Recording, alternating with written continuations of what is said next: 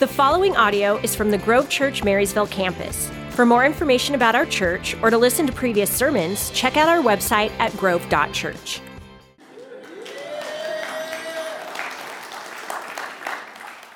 Hey, can we play that back? I didn't hear a lot of oohs and ahs about how cute I was. So I'd like, no, I'm just kidding. Those pictures were me about 5 years ago. So I've grown a lot, and I'm just kidding. My name is Aaron. As you can tell, I'm one of the pastors here at the Grove Church, and I get the honor today to continue in our series through Colossians called What's Your Deal? And so it's always an honor to be up here today. We're going to be in Colossians chapter 3 and reading the first 17 verses. So if you brought your Bible, feel free to open them up there. If you didn't bring your Bible, there should be one of the seat backs in front of you. If there isn't, then it's going to be on the screen behind me. Why? Because we believe the Bible is worth reading, and you should read it, and so we want to have it in front of you today to do that. Before we go any further, I want to kind of mention a few different things that I think are important to remind us, but also keep in front of us. The first is this. I mentioned it last week. In your seat backs, there are these things called discussion questions. There's a place to take notes on them, as well as the program you should have received when you came in today. There's also a place to take notes there. We believe in taking notes because I believe what God says and what God's word reminds us and challenges us in. Sometimes it's easy to forget. If you're anything like me, I forget quickly and easily. And so taking notes is always a great way to do that. Those discussion questions are really good to take what God and the message today a little bit more further and allow more personal interaction with it. So I would encourage you to do that as well. And if you're plugged into a life group, there'll also be a good resource for your life group discussion this week. If you're not plugged into a life group, consider this the challenge. You should, because it's incredible and you should be a part of it. So that's the first thing. The second thing, as you saw in the announcements, this week is going to be an incredible week at the Grove. I'm so excited to fight hunger. I'm so excited to create a safe place for children in our community through the carnival. And so I just want to quickly kind of encourage you to jump in and be a part of this week, because it's an incredible week that God uses all of us as we say yes to do far more than we could ever imagine or think possible. Our goals are 10,000 pounds of food and $10,000 in a special offering as we give next week directly for the food bank. And I'm really believing this, and I hope you'll believe it with me, that God's going to blow open those goals. I look forward to celebrating with us in a couple weeks' time how much was brought in and what God was able to do through individuals who said, God, yeah, I'll be a part of that. So please join us. This Thursday is Rush Freddy's from 6 to 9 p.m. at the Marysville Fred Meyer. We're going to be there with a food bank truck, just buying non-perishable food items intentionally to help fight hunger in our community. There's also Fill the Truck on Sunday, November 4th, which is next Sunday, where we're going to take all the food that we've collected over the course of the last couple of weeks and bring it here and then load the food bank truck up at the end of fourth service. Would love for you to be a part of that. And then we're also giving in a special offering to help raise money for the food bank because it's just one of the things that God challenges us to do. We can do it. So as the Grove Church, we want to do that. The other thing, we do this small little soiree in the midst of Fight Hunger called the Carnival. And if you know what the Carnival is, you know it's not a small soiree. So it's an incredible outreach that we do every Halloween because we believe kids should not worry about what's in their candy. We believe that parents should not worry about what houses are safe for their kids to knock on. And so we want to create an incredible environment that loves our community because Jesus is calling us to be a light in the Marysville community. And so we're creating an event years ago that we call the Carnival. And if you've not jumped in to serve, there's always places to serve. There's always a way to partner together to reach people. We see thousands of individuals walk through our doors, not because it's about a building, but because it's about being a light to the community. In some ways, the best way to be a light is just to be present. So I would love for you to be a part of that because I think it's valuable. This week is an incredible week. So pray with us, serve with us, and give with us because it's going to be awesome. The last thing I want to say is this. This morning, I woke up about when my alarm went off to a text that I saw that I received that it didn't wake me up, thankfully, at 2:40 this morning from Pastor Nick. He and his wife, Heather, are over in Europe at London. They took some vacation to celebrate Heather's birthday, but also just to get away and be husband and wife. And so that was fun for them. He texted me, just encouraging me as I got to stand up here today to preach God's word, and he gives me the platform to do that. So I was thankful for that, but he also wanted me to make sure that I told you that he says hello and he misses you. So consider the message have been given. He is excited to be back with us. We get to have him back this week, which we're really excited about that too. So in light of everything coming up this week, I thought it would be smart to pray now because that's a lot that's coming. And this week is going to be incredible. And I really want God to prepare us for what's coming. And so let's pray today. And if you'll agree with me, that would be awesome. Lord, today we thank you, first off, that we get to gather again this week. Lord, as we come together, we're so thankful that you would take time and allow us and enable us, even in the busyness of our schedules and lives, God, that we could be here to gather together in your presence, to worship together, to sing songs together, to hear your word together. Lord, I pray that you would cover every part of our service as you already have. God, that you would continue, even over this message. Lord, I pray you would prepare our hearts to hear from you. God, I pray we would have courage to respond to you. And more than everything else, God, I pray we would leave lighter because of where our focus is tonight. And so, Lord, I thank you for that, Lord. As I think about this week and Fight Hunger and Carnival, Lord, thank you for giving us the vision and the heart to do this. Thank you that it's about your kingdom. Thank you that it's never been about the Grove Church name, but it's been about your kingdom, God, increasing and reaching families and helping provide meals for families through the food bank. And God, even a safe place on Wednesday night for families to bring their kiddos, to have a safe place, to have fun, to have games, to get candy. Lord, I thank you for the opportunity to serve our community in these ways. I pray you would help all of us, God, continue to be led by your Spirit, to lean into where you're calling us to lean in, to serve where you're calling us to serve, to give what you're calling us to give. We pray that you would continue to guard over everything. We pray for protection. We pray for provision. We pray for your favor with families in the community. And God, we pray that you would have your hand in all of us. We want to glorify your name. That's our heart. And so, Lord, would you guide and have covering over all of it. And finally, we pray for Nick and Heather, God, pastors, our leaders, our friends. God, as they are finishing up a vacation, Lord, I pray that they would just have rest upon rest. God, in the busyness of all the things they've done, God, I pray they would come back rejuvenated, they would come back replenished, and Lord, they would come back ready to go, to continue leading us where you would have us go. As an organization, as a church body, Lord, we are thankful for their leadership and their friendship. We pray blessing over them today. In Jesus' name we pray. Amen. I thought it's fitting for you to know one thing about me as I'm up here today. And this is what is fitting. I'm a confident driver. I like to label myself that way. I don't know if anybody else would say you're a pretty confident driver. You don't have to worry about traffic much. You can signal when you need to signal, get where you need to go without a little bit of fear, trepidation. Some of people close to me would call me an aggressive driver. I don't agree with that picture, but even further, some people say I'm a reckless driver, which I absolutely don't agree with. I've been driving for about 18 years now. I'm 34, got my license when I was almost 17 because I was lazy. That's a different message for a different time. But at the end of the day, 18 years of driving, I've only personally caused 2 accidents. I can count on one hand how many accidents I've been on in my lifetime, but I've only caused 2 of them. And as I was thinking about this series and I was thinking about Colossians, for some reason, God just has a sense of humor, and he brought up all of my accidents, which is only 2, and I'm going to make sure everyone knows that. But I remember as I was thinking about these accidents, they happened when I took my eyes off where I was going for a moment and looked to the side. And when I brought my eyes back to where I was going, they both happened when there was cars stopping in front of me, obviously, because I would have hit them. Anyways, I have my moments. But they happened because I took my focus off of where I was heading, which is probably the most important thing as I'm driving this multiple-ton vehicle. I take my eyes off it for a moment, only to look back and have to react in hopes that I don't hit the car in front of me. And 2 times that has happened, I hit the car in front of me. I won't tell you how many times it's happened elsewhere because I haven't had those accidents. So you think I'd learn. But the interesting thing is about this story and this passage of Colossians. Throughout this entire book, we've spent time, we've done work breaking down this book over the last several weeks. As we finish it next week, we talked about this idea of focus. It's all coming down to this point of like, where are you focusing? What are you looking at?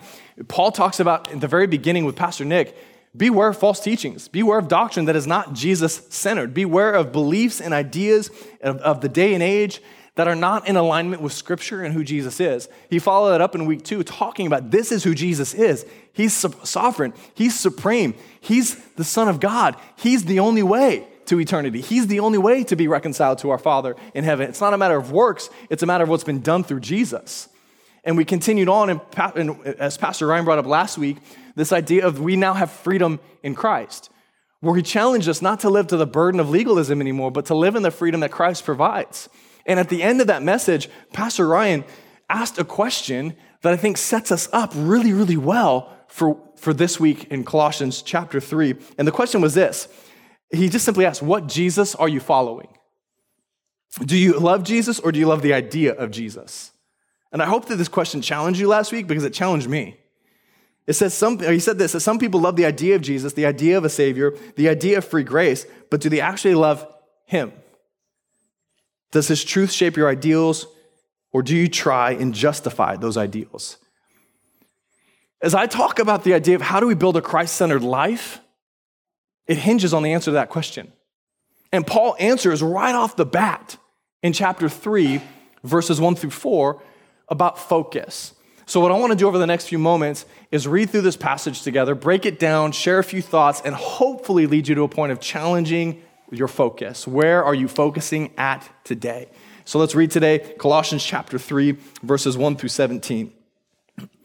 It says, since you have been raised to new life with Christ, set your sights on the realities of heaven, where Christ sits in the place of honor at God's right hand. Think about the things of heaven, not the things of earth. For you died to this life, and your real life is hidden with Christ in God. And when Christ, who is your life, is revealed to the whole world, you will share in all of his glory.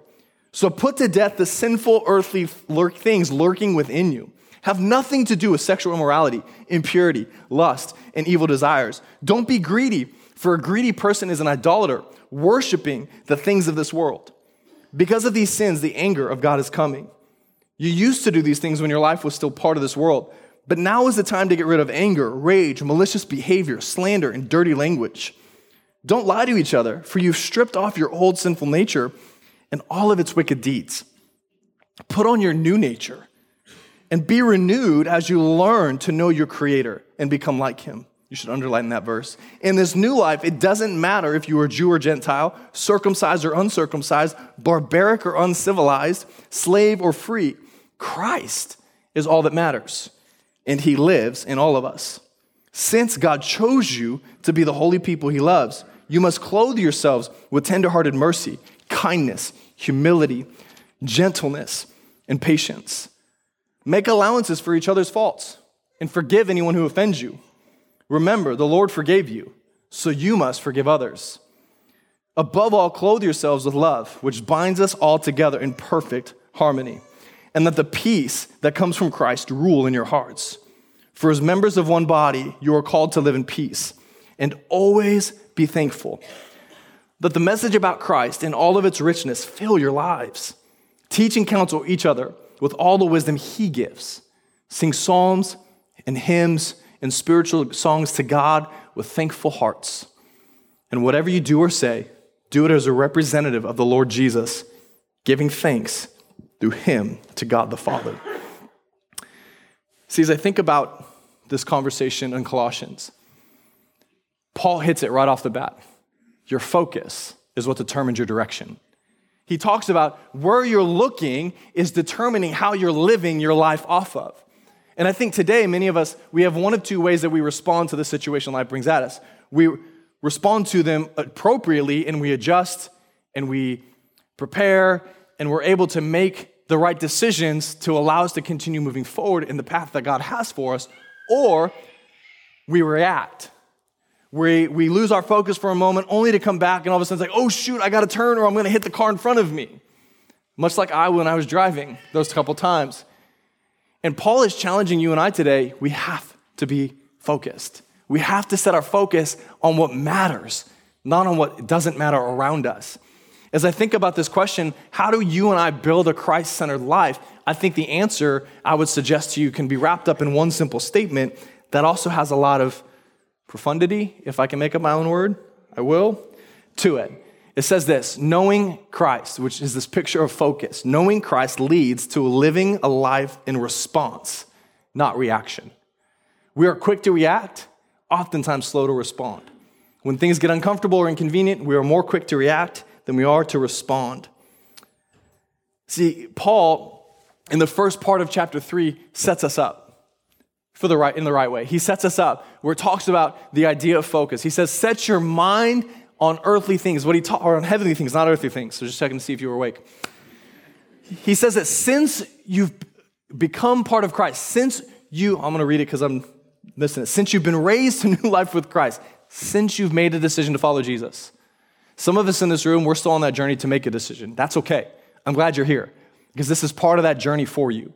And I would argue the best decision you can ever thoughtfully make is saying yes to Christ. Don't do it whimsically. Don't do it emotionally. Don't do it because everyone else is doing it. No, do it thoughtfully and intentionally because that decision changes the rest of your life for the better. So be intentional about that. Since you've said yes to Jesus, so there's some of us on this journey saying yes to Christ. There's others of us in this room that have said yes to Jesus, and now we're on the journey. We will never fully understand what it means to live for Jesus until eternity hits. We're on a journey. We're learning. We're growing. None of us in this room is perfect. We're nowhere close to it because we're not in front of Jesus yet. When we stand before Christ, you know what's going to happen? Like, oh, that makes so much sense. I was so foolish. We're going to have a lot of fun rehashing, but also coming to the full awareness of what the life in Christ means. But until then, we're on a journey. So if I can say anything to you, I give you grace. Please, you're on a journey. But let's keep our focus on Christ. And what Paul's going to tell us through this book is when we lose focus, we need to learn quickly and refocus because that's the journey we're on. So he says this, since you've been raised to new life in Christ, now this is how we get to live. Same picture as this. When you're given your license, you have new freedoms, right? But there's also new responsibilities. You and I must now be more responsible based upon the life we've been given in Christ. It says, set your sights on the realities of heaven, where Christ sits in the place of honor at God's right hand. Do you know why Christ sat? See, Jesus, when he showed up in this earth thousands of years ago, he lived this sinless life from a baby to a man. Lived sinless, so he could be our sacrifice because we're sinful. Lived a perfect life, gave his life up on the cross, was crucified, died, on the third day was risen again, hung out with about 500 people over the course of 40 days just to say, hey, I'm alive, the devil didn't win, ha, ha, ha, jokes on him, whatever, my paraphrase. 500 people, then he ascends into heaven. When he gets to heaven, you know what he does? Sits. Why? Because the work he came to accomplish is finished. After a long day of hard work, when you get home, what's the first thing you want to do? Sit. Some of you are just like, I want to stand because I sat all day. I get it. But you want to rest. The sitting of Christ symbolizes completion. He is now done with his task. He accomplished it. There's some of us in this room, we need to stop living and trying to prove ourselves that we're good enough for Christ's work and rest in the fact that he's already accomplished that work so we can now live in the freedom, as Pastor Ryan brought up last week, that he provides. Stop trying to do what Christ has already done. Live in response to what he's done. That's this week. We get to now live in response to what Jesus has done. He has already accomplished this work. So Paul says, hey, keep your eyes focused on heaven where Jesus is seated, meaning the work he came to fight and accomplish is done. Why? Because when we stay focused on Jesus, we can respond to his goodness and faithfulness. We can respond to his purpose and calling. We can respond to the joy and the fulfillment that he promises. Keep our focus. That's what Paul says in the first few verses. He continues on. Turn my page. He says this, when Christ, who is your life, is revealed, you will share in his glory. So put to death the earthly things lurking within you. There's a movie that came out many years ago called the name was 127 Hours. It's about this gentleman who was hiking through Utah on his own. He just was exploring, adventurous, having a great time. He was kind of climbing up and down the crevices. He fell down into a crevice, a rock fell, and his arm got stuck. He was then trapped. He couldn't go anywhere. He was by himself. He was in a remote location. He was by himself, and his arm was stuck. He's screaming, calling out for help because he's by himself, and he's hoping that someone will come by chance. Screaming, no one's there. He's on the verge of starvation, dehydration over the course of 127 hours. He comes to a final point of decision he has to make. I'm either going to die like this with my arm stuck in a rock, or I need to cut my arm off so I can have a chance to live. Not to be gruesome. That's the picture Paul is trying to paint for us. Put to death the sinful, earthly things that are lurking within you. First off, he's not saying you're a mess. We all know that. We are. He's helping you bring awareness to your old nature because there's an adjustment period. You said yes to Jesus. Now there's an adjustment until eternity happens. Put to death. What are those sinful earthly things? I'm glad you asked. This is my favorite part of this message. No, it's not. What are they? Sexual immorality, which is it's a Greek word. We actually get pornography from this word, porneia. It's the idea of habitual sex. Illicit behavior. Continues on. Impurity, which isn't just a mental thing. It refers to uncleanness of thought, word, and action. Lust and evil desires. Hope you feel good today. It's this idea of uncontrolled desire. We desire things that are not good. It always has a negative connotation when Paul uses it, when the New Testament uses it. It's always a bad idea. It's always a bad vibe to it. Uncontrolled desire. Paul is saying these are some of the things that we need to cut off. He's not saying, hey, just tolerate them and just endure them and buck up and you'll kind of get over it eventually. You'll find new habits or you'll figure out ways to overcome it. No, Paul's saying you have no hope against these things.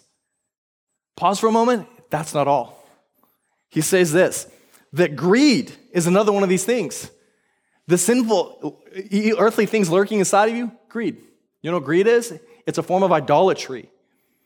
It's this picture that we view other people and items in this world for our own benefit. We're greedy. I'm all that matters.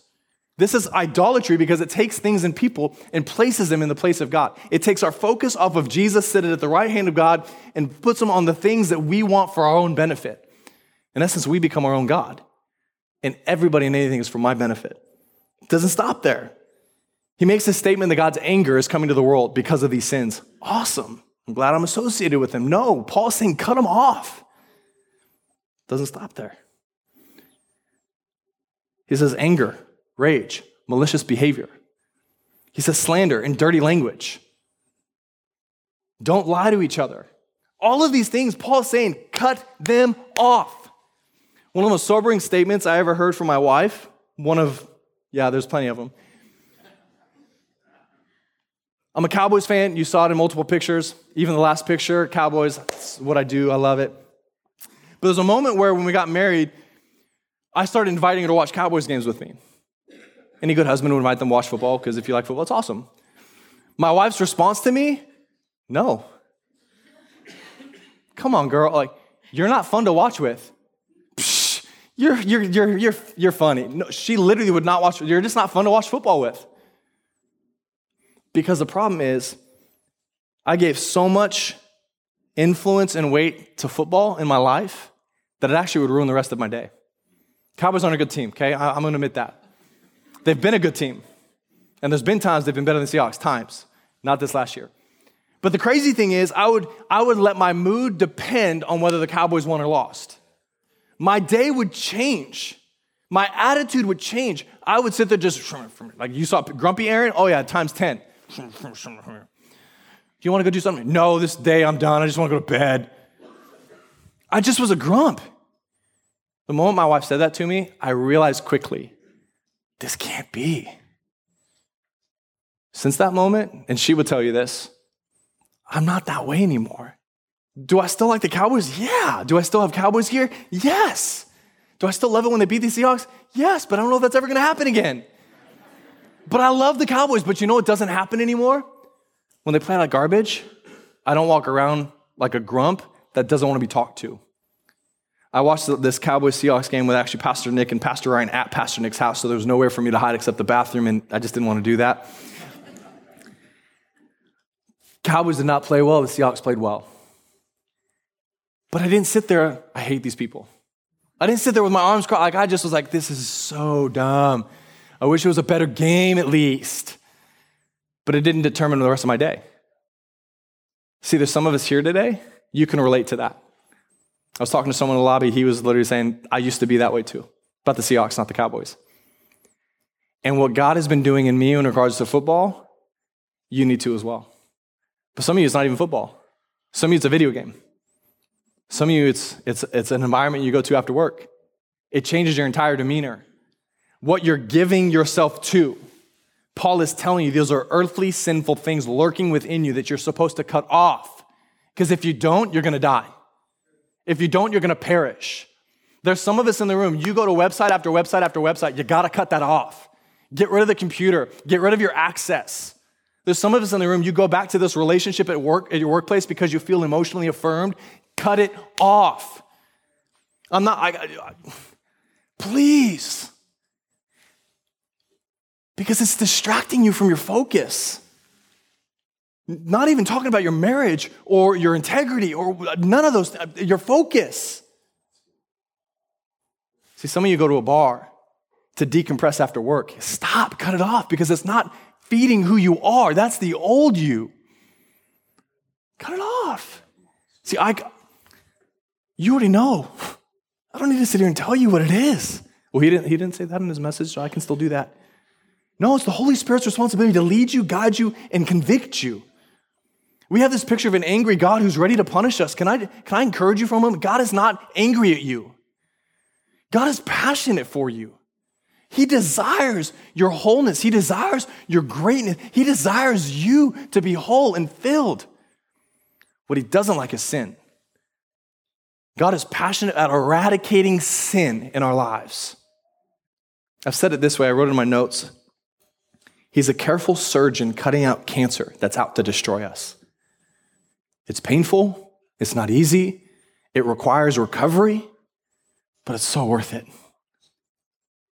For whatever it's worth, whoever needs to hear that today, he's for you. God's anger is not against you. It's against sin. So cut off any association with it. Where do you need to do that? The thing is, Paul doesn't stop there, and I'm thankful for this. It's really easy to hear like, oh man, I'm such a miserable failure. And I'm raising my hand. As I'm writing this message, I'm like, God, you need to speak to me first. You need to rip me a new one first. You need to challenge and cut things out of me because I still get angry. I'm still harsh. I still get caught up in things that are not at all beneficial or worthwhile. They're momentary. And so I'm thankful Paul doesn't stop there. In verses 10 to 11, he says this, put on your new self. For those of you who said yes to Jesus, you are made new. Put on your new nature. It's like putting on new clothing. Hey, I don't have to wear the clothing I've been wearing for the last 20 years of my life. I get to put on brand new clothes. I get to put on something brand new. I'm new. He says, it doesn't matter your reputation. This is my paraphrase. He doesn't matter your reputation, what you've been known for, Jew or Gentile, circumcised or uncircumcised, barbaric or uncivilized. Christ is all that matters. There's a very clear line for us today. It's Christ is all that matters. The thing behind everything is Christ. How we live in response to him is what matters. Put on the new nature. He continues on. What does it look like to put on the new nature? In verses 12 to 17, I want to say this because I think someone needs to hear it today. He says this in verse 12, since God chose you. Some of you here today think that you're not worthy to be chosen. You feel like you're always the last kid who may be picked for the kickball team if there's even numbers. God chose you. He didn't choose you first because he chose Jesus first. Jesus is number one. But he chose the rest of us, number two. God chose you. God chose you. Not based upon what you've done, not based upon what you're going to do. He chose you based upon who you are, his child. God chose you. It says, since God chose you to be the holy people he loves, you must now clothe yourselves. With what? What do I clothe myself with? Obviously, this is a metaphor. You're not going to walk around putting on mercy. Like, don't do that. Body paint's not good. Just make sure you're awake. Mercy. Compassion. Clothe yourselves with mercy. Kindness. Be nice. How many times do we tell our kids, be nice? Yet how we tell them is not really nice. Be nice. I don't know what to do. You're sending me mixed messages. I feel that all the time with my kids. You need to start picking up your stuff. Aren't those your shoes? Shut it. I'm just kidding. Be nice. Humility. Don't think of yourself as better than anyone else. There's not a single person in this room that's better than me or that I'm better than. I didn't make sure I qualified that. I came out wrong. Humility. Clothe yourself with gentleness. This is where I struggle. I'm harsh. Be gentle. Patience. Endure. Have an eternal perspective. Accepting others no matter their faults. Oh, that's a hard one. This is an even more difficult one. Forgiving. See, Allow me for a moment. We oftentimes base our forgiveness on whether we deem them worthy. Well, they haven't asked me for forgiveness, so why should I forgive them? That's a good point. But we forget that God forgave us freely without us asking. Well, I repent of my sins before you were born, before you were created. God forgave freely. Our forgiveness is not based upon people, it's based upon the one who forgave. When we keep our focus on Jesus, we then gain an actual biblical perspective of forgiveness. How are you doing at forgiving people today? I won't go any further. Finally, he says love. Love is what unites us all.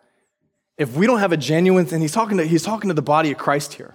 If we don't have a genuine love for one another, and I'm not saying like they're my BFFs, we take selfies all the time, we go on family vacation. I'm not saying that, but I'm saying if you can't look at someone in the lobby today and have a genuine love and care for them, we need to revisit because we can't genuinely love and care for the community if we can't genuinely love and care for one another.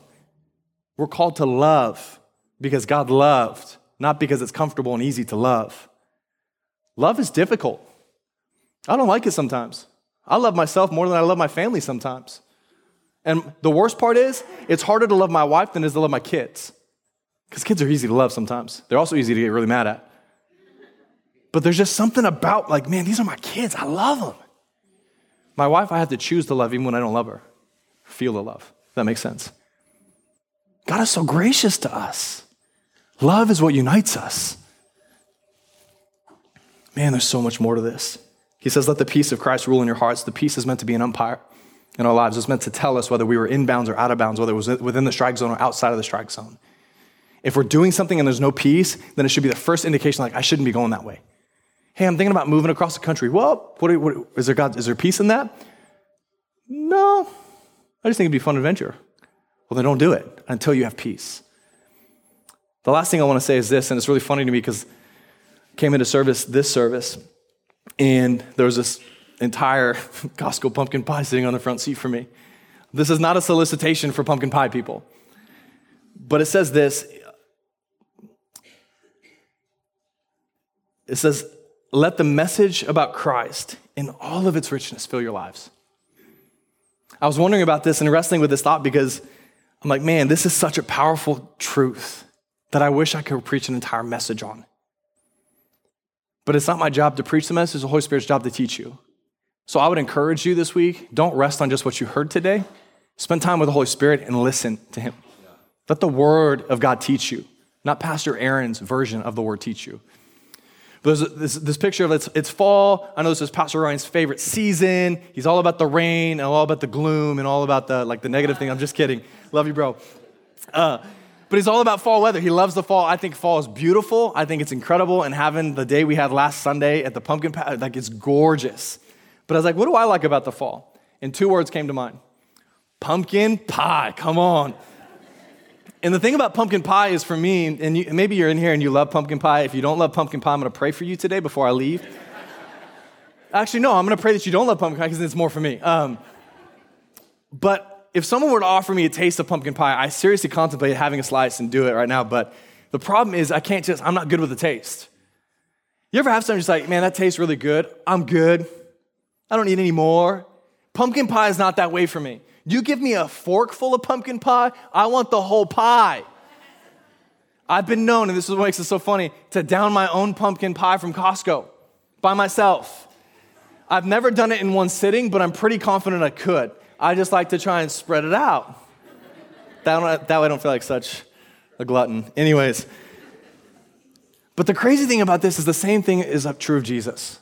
And I got convicted. How many times do I come in to my time with God, whether it's on a Sunday morning like this, it's on a midweek where I'm spending time praying and reading God's word, which makes it sound really spiritual, and it's not as often as you think. But that I just come in for a taste. God, I just want a taste, so that way I feel better about what I'm going through. That way I feel like you're actually present. And I'm good with the taste. But God's like, no. I don't want you to be content with the taste of me. I want you to be content with the fullness of me. See, this adjustment from the moment we say yes to Jesus to the moment of eternity, we are supposed to be satisfied with the fullness of the message of Jesus. In all of human history, from the moment it started to the moment it ends, we will never contain or understand the fullness of the message of Jesus. So why do we settle for a taste? Why do I settle for a taste? I know not to go to a grocery store when I'm hungry because I buy junk. Hey, this sounds really good. It's a bunch of sugar. Yeah, I love sugar. I don't have a sweet tooth. I have a sweet mouth. I'm good. That's why I eat a whole pumpkin. Anyways. I know there's certain things that I shouldn't do. Doesn't mean I don't do them.